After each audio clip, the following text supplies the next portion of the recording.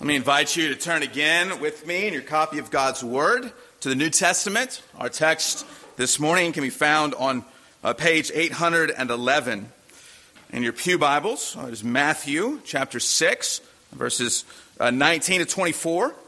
You'll remember last 2 weeks we were a little out of order in our sermon through the Sermon on the Mount. We looked 2 weeks ago at verses 1 to 18 and sort of these three pillars of Christian piety, or what it's like to live in the kingdom of Jesus. Last week, we narrowed in our focus on the Lord's Prayer. We looked particularly at the idea that we pray to our Father who is in heaven, and everything that flows out of or into our prayers flow out of that relationship. This morning, we're picking up at verse 19, and Jesus is taking us sort of on another reversal in in the Sermon on the Mount in particular. And this reversal is a focus on our treasures, or our desires, or where our heart is, or where our focus is, or what master we serve. Jesus puts these all together. They lead into the verse we're going to see, the section we're going to see next week about anxiety. So our text this morning, is verses 19 to 24. Would you follow along with me on your copy of God's Word? Do not lay up for yourselves treasures on earth, where moth and rust destroy, and where thieves break in and steal. But lay up for yourselves treasures in heaven, where neither moth nor rust destroy, and where thieves do not break in and steal. For where your treasure is, there your heart will be also. The eye is the lamp of the body. So if your eye is healthy, your whole body will be full of light. But if your eye is bad, your whole body will be full of darkness. If then the light in you is darkness, how great is the darkness? No one can serve two masters. For either he will hate the one and love the other, or he will be devoted to the one and despise the other. You cannot serve God and money. The grass withers, the flower fades. The word of our God will stand forever. Would you join me in prayer? Lord, as we come to a convicting text like this, we pray that you would speak to us, that you would warn us of the dangers in this life of treasuring worldly possessions and worldly treasures. But God, even as you unstop our ears to hear those warnings, and as we pray, that brings conviction to our hearts. We pray that you do not leave us there, but you show us the glorious treasures of your kingdom. That you draw our hearts ever heavenward, and that we would leave this place treasuring more and more the things of heaven, the things of you, the things of your kingdom. We pray, oh God, that in these next couple minutes you would unite our hearts to follow you. We pray this in Jesus' name. Amen.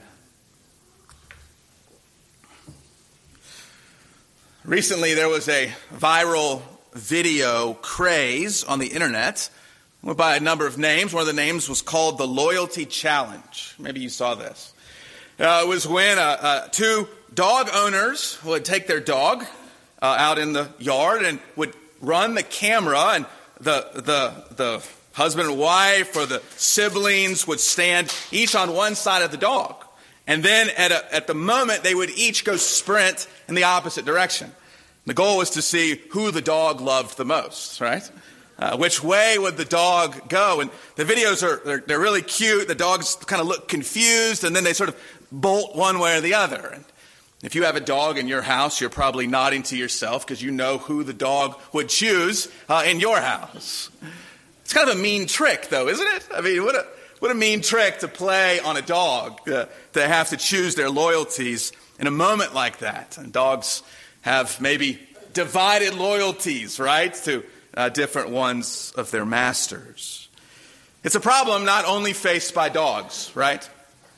See, we have a spiritual problem of a divided heart, don't we? And there's a sense in which God puts his people, his children, through what we might call a loyalty challenge, right? God shows us our spiritual problem of divided loyalties. You know the story from the Old Testament book of 1 Kings. There's a prophet named Elijah, and he is confronting other prophets, the prophets of Baal, because the people of God are going between these two different worldviews, these two different gods, these two different spiritual directions. And Elijah comes and he says to the people of God in convicting words, he says, "How long will you go limping between two different opinions?" How long will you go limping between God and Baal, the false gods that you are so tempted to worship? Now, this is not a problem that was just faced in the Old Testament, right? This is a problem faced by us today. We, as the children of God, have a very real spiritual problem. We don't always know which direction we would go in the loyalty challenge, do we? And so Jesus comes to his hearers in Matthew chapter 6, and he comes to his followers, and he addresses our divided hearts with the message that he himself will unite our hearts. Right? He will, by his grace, put to death more and more the side of us that follows the things of the world. And by his grace, more and more he will build and grow and strengthen and nourish the side of our hearts that loves and desires the things of God. The way that Jesus goes about doing that in our text this morning is by warning us of the dangers of a divided heart. He warns us what will happen if we continue down a path of a divided heart. Or to summarize the sermon in a sentence, it's this: Jesus unites our hearts to follow him by warning us of the dangers of a divided heart. He unites our hearts to follow him by warning us of the dangers of a divided heart. So here's my outline this morning, is to show you the three dangers of a divided heart. In our passage this morning, there are three dangers in a divided heart. First, verses 19 to 21, is the divided heart stores up the wrong treasures. A divided heart stores up the wrong treasures. Look back with me at verse 19. Here we see the warning, do not lay up for yourselves treasures on earth. And you see that verb, that action, to lay up. That could also, maybe it's translated in your Bible as store up, right? To put aside, to save, maybe. Literally, the word in the original language can also be translated treasure. It can be translated as the verb to treasure, right? To treasure something. So we could actually translate verse 19, do not treasure for yourselves treasures on earth. But, verse 20, treasure for yourselves treasures in heaven. How do you treasure something? Well, in the day that Jesus is addressing, to treasure was to take one's riches and literally to lay them up by burying them. Right? So the safe place, they didn't have a secure bank vault downtown that they could take their riches to. The safest place they could find is to bury them in the ground. So they took whatever was most precious to them, what was most valuable, their riches and their treasures, and they would hide them, they would bury them. Now, most of us aren't digging holes, right, in our living room to hide our physical treasures in, but we do lay them up, don't we? We do store them up. We stock them away. And even more than our literal physical treasures, Jesus is getting to the truth that there's a spiritual meaning behind this. And that is that everyone treasures something. Everyone treasures more than just one something. We treasure multiple things. We treasure multiple people. What Jesus is calling us to ask of ourselves this morning, very bluntly, is the question, what do you treasure? What do you treasure? Or change the question, who do you treasure? You see, he gives us two options in these verses. He gives us two types of treasure that we can lay up. The first type are treasures on earth. This is physical treasure, right? This is financial treasure. Again, the differences in our day is, most of us don't have all that much physical money, right? We have numbers on a website, or we have numbers on a monthly statement that's mailed to us so that we sort of know how much or how little we have. But it is still physical, financial treasures on earth.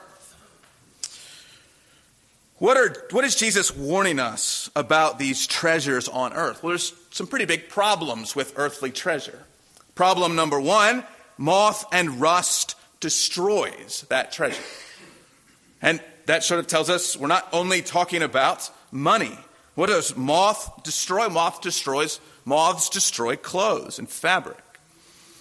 And even just like today, even back then, there were simple clothes and there were nice clothes, right? There were cheap clothes and there was elaborate clothing to show off how much you paid or how much you were worth. No matter what the cloth, it is susceptible to being attacked by a moth and destroyed. Rust, attacking metals, precious metals. And so we're looking here at clothes, metal, material possessions do not last. Right? You know that, right? How many of you spent X number of dollars on the latest iPhone and then 6 months later it's obsolete? But you have to get the latest, the newest gadget, right? That's how technology works in our day, right? It's almost designed to fail in a couple years, so you got to get the next thing. Physical, material treasures on earth, they don't last. They're not secure. The second problem is that thieves can break in and steal them. No matter how good a lock system you have, no matter how many cameras that you have installed, no matter how secure the bank that you save your money in, no earthly treasure is safe.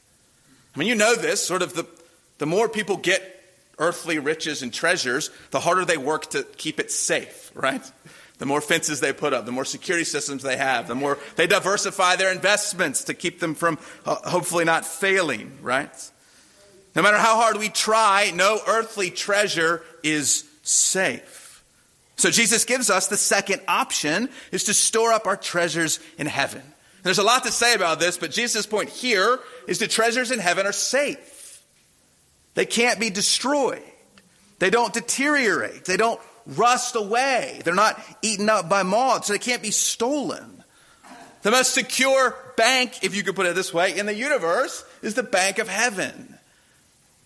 And so Jesus is giving us almost a practical advice. Some sort of fatherly warning and care. Hey, don't put your deposits over there. Put your deposits over here.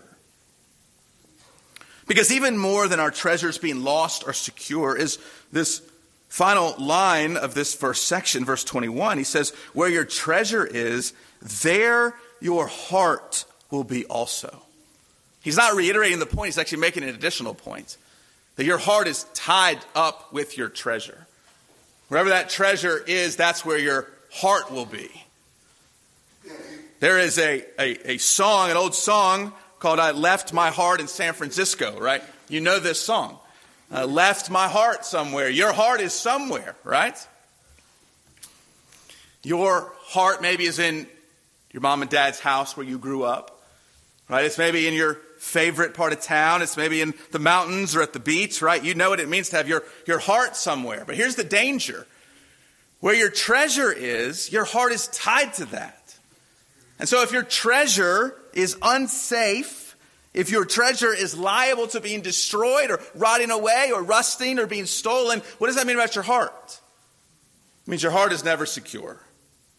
It means your heart is never safe. It means that you are, as Jesus will go on to tell us in verse 25, that you are anxious about the things of this world. You're anxious about all of your physical treasures because they are unsafe, because they are not secure, because they're liable to destruction and rusting away and being stolen. Here's a very serious and a very real root of all of our anxiety.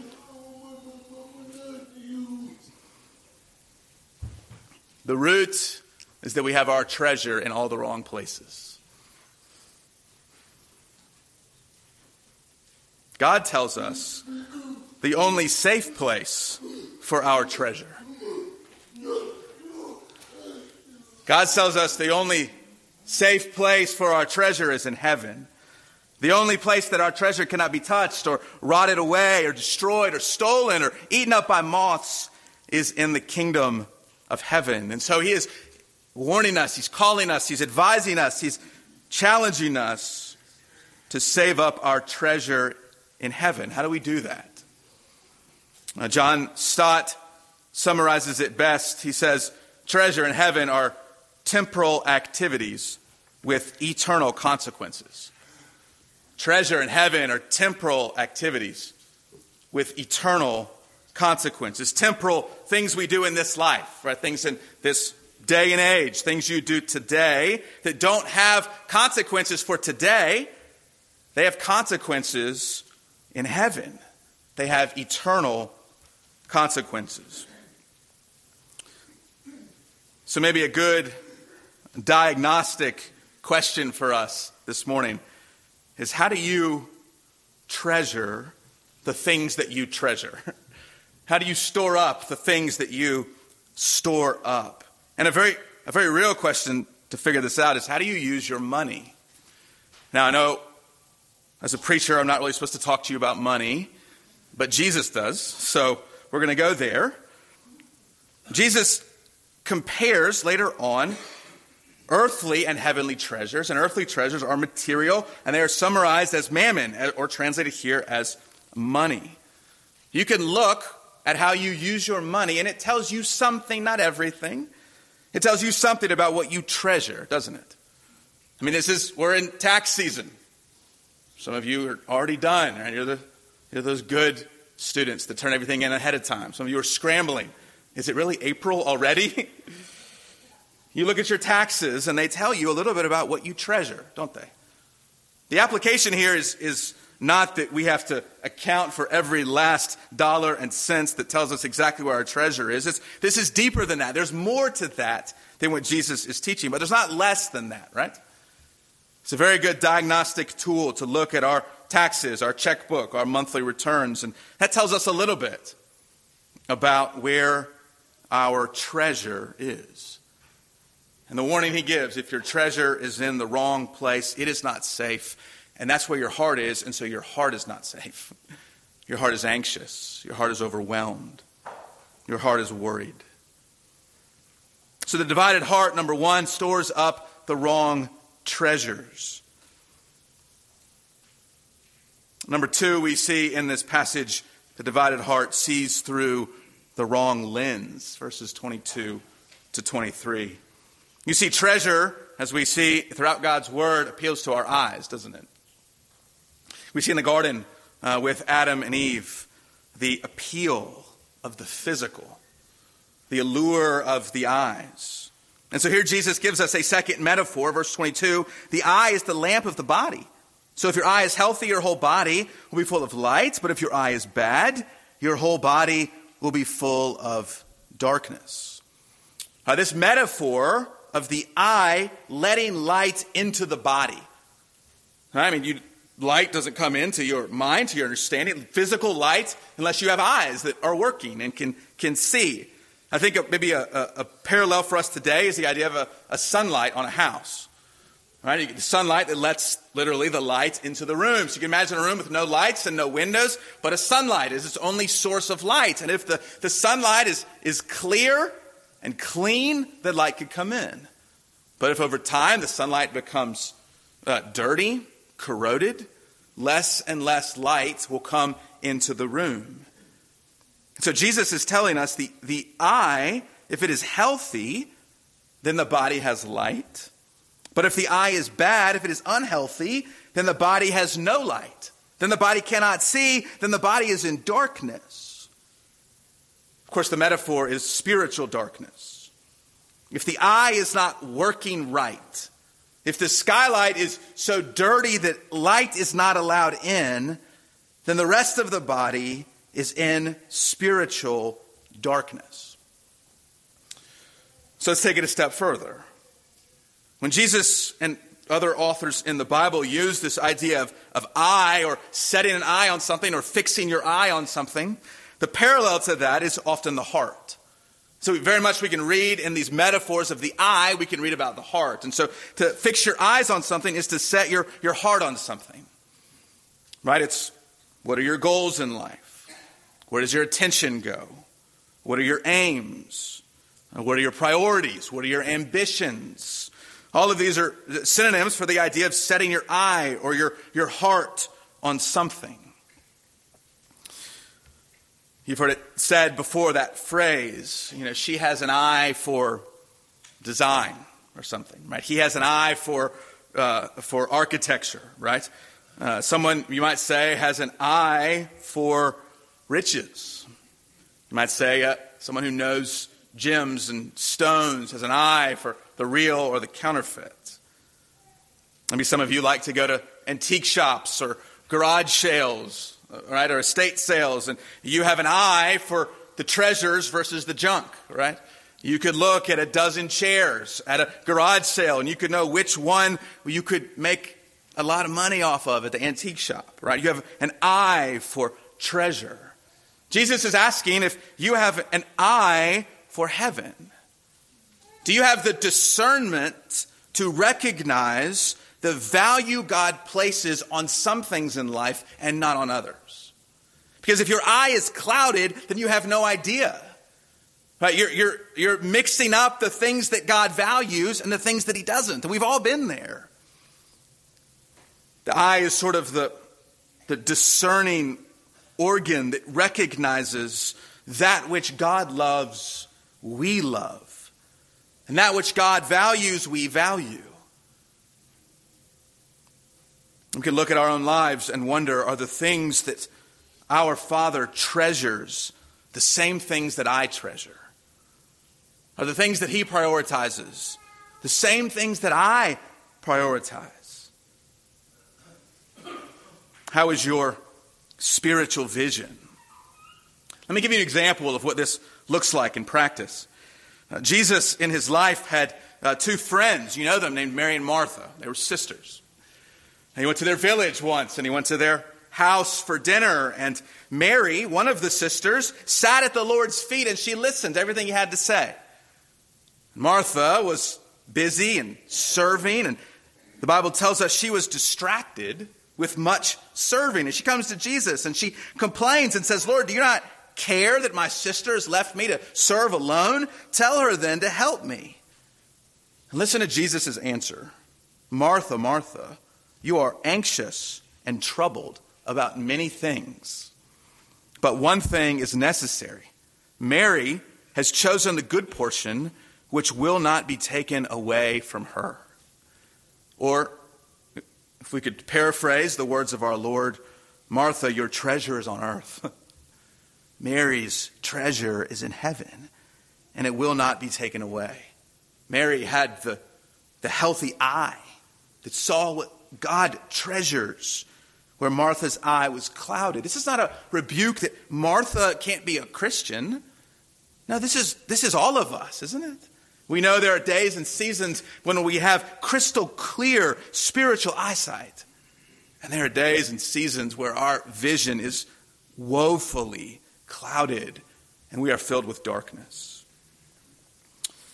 Mary and Martha in that moment had different masters that they saw to serve, didn't they?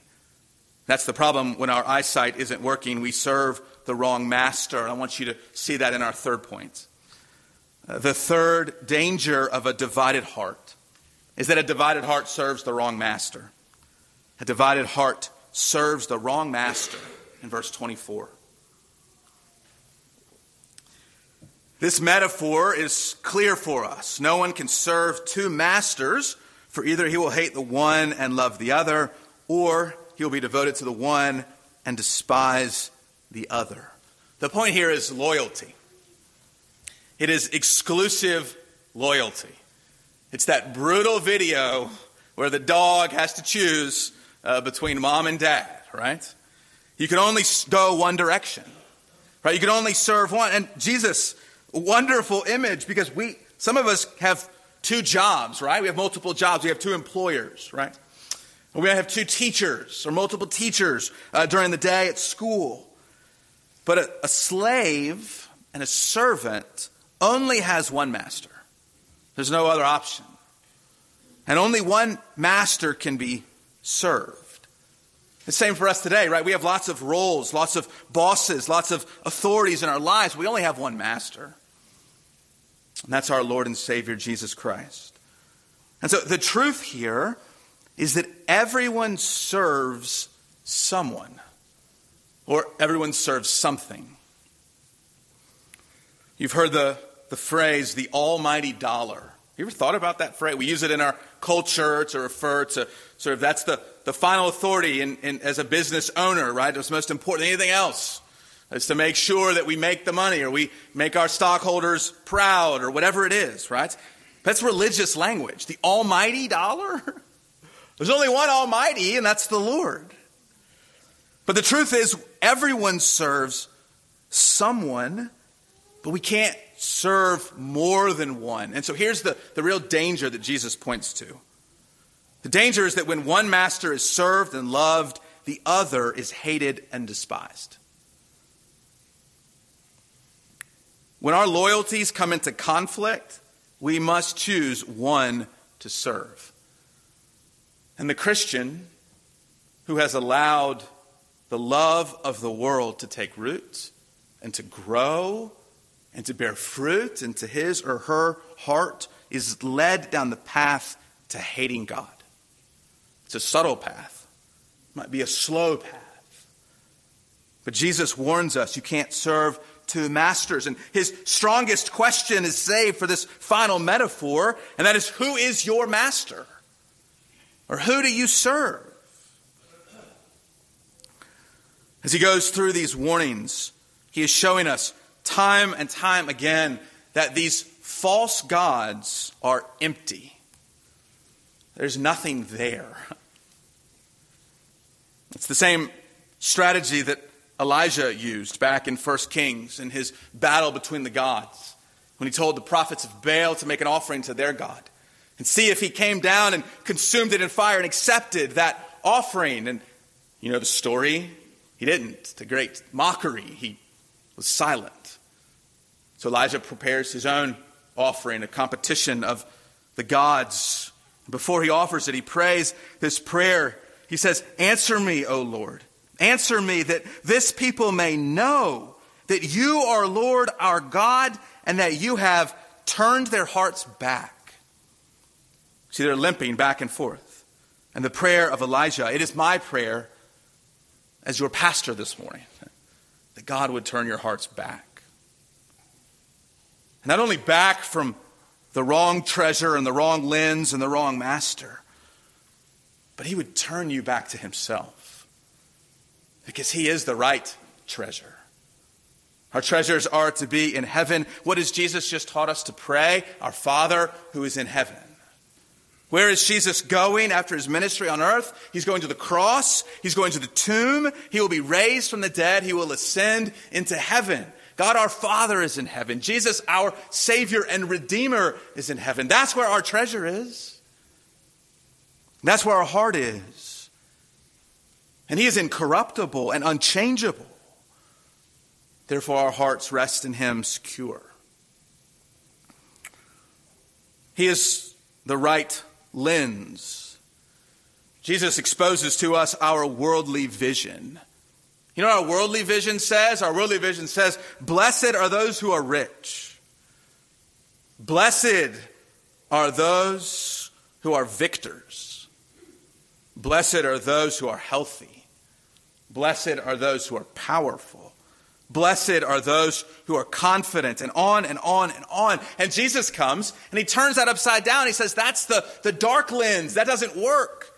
And he shows us that he is the blessed man. And that his ways are the path to blessing. That's why he starts his sermon. Blessed are the poor in spirit. Blessed are those who mourn. Blessed are the meek. Blessed are those who hunger and thirst for righteousness. He gives us the right lens through which to judge and pursue the right treasures. And of course, he is the right master, isn't he? He is the gracious master. Because mammon, that old word, or property, or money, or earthly treasures, that's a harsh master and a harsh Lord. You see, earthly treasures, they keep demanding everything from us. They're never satisfied, right? You ever ask yourself the question, how much money is enough for me? You all have the same answer, no matter how rich or poor you are. Your answer is the same as my answer. How much money is enough? Just a little bit more. Just a little bit more. And that'll be enough. It never stops. The master of earthly treasure demands everything and gives nothing to us. But Jesus is the gracious master. He demands nothing and he gives everything. The word of Isaiah the prophet in Isaiah 55, come everyone who thirsts, come to the waters. And he who has no money, come buy and eat. Come buy wine and milk without money and without price. You hear the invitation of our Savior, not give me just a little bit more, but come and I will give you everything. This is the free offer of the gospel of our Lord. That he has done it all. He has accomplished it all. He demands nothing more of us. That we would lay down and surrender and believe. The master mammon says, come and work. Lord Jesus says, come and rest. The psalmist in Psalm 86 says it best when he prays, O Lord, unite our hearts to fear your name. The end of that story in 1 Kings, most of you know it, when Baal is not to be found. And then it's Elijah's turn and he prays, and then God's fire falls and consumes the burnt offering. And here's the result. And when all the people saw it, they fell on their faces and said, the Lord, he is God. The Lord, he is God. No more limping back and forth. Paul says the same thing in Romans 7 when he is weighed down with his own divided heart. He longs for the things of heaven. But he can't quite stop also longing for the things of the world. And he concludes in desperation. He says, wretched man that I am, who will deliver me from this body of death? See, if the gospel is, y'all just need to get your act together and love Jesus enough, then you'll be good. Not even Paul could do that. He looked at his own heart. He said, there is no hope if it's based on my ability to love God enough. He concludes, thanks be to God through Jesus Christ our Lord. You see, we're not saved because of a united heart. We are saved from a divided heart. Our fallen hearts are divided, but our Savior's heart is pure. Delight yourself in him, and he will give you the desires of your hearts. Let's pray. Lord, you know us all too well. You know this very morning how our own hearts have been limping back and forth, maybe during this very sermon. Lord, you know our spirit is willing, but our flesh is weak. Lord, you know that we want you. We long to long for you. And yet, so often we cry, wretched man that I am. Oh Lord, we praise you this morning that you save sinners. That you save those who don't love you back enough. Because you are good. And because you are faithful. And because your heart is not divided towards us. It is always and forever set upon your children. And in that we rejoice and we come to you. And we pray, O God, that you would unite our hearts to fear your name. For it is in this precious name that we pray. Amen. Our hymn of response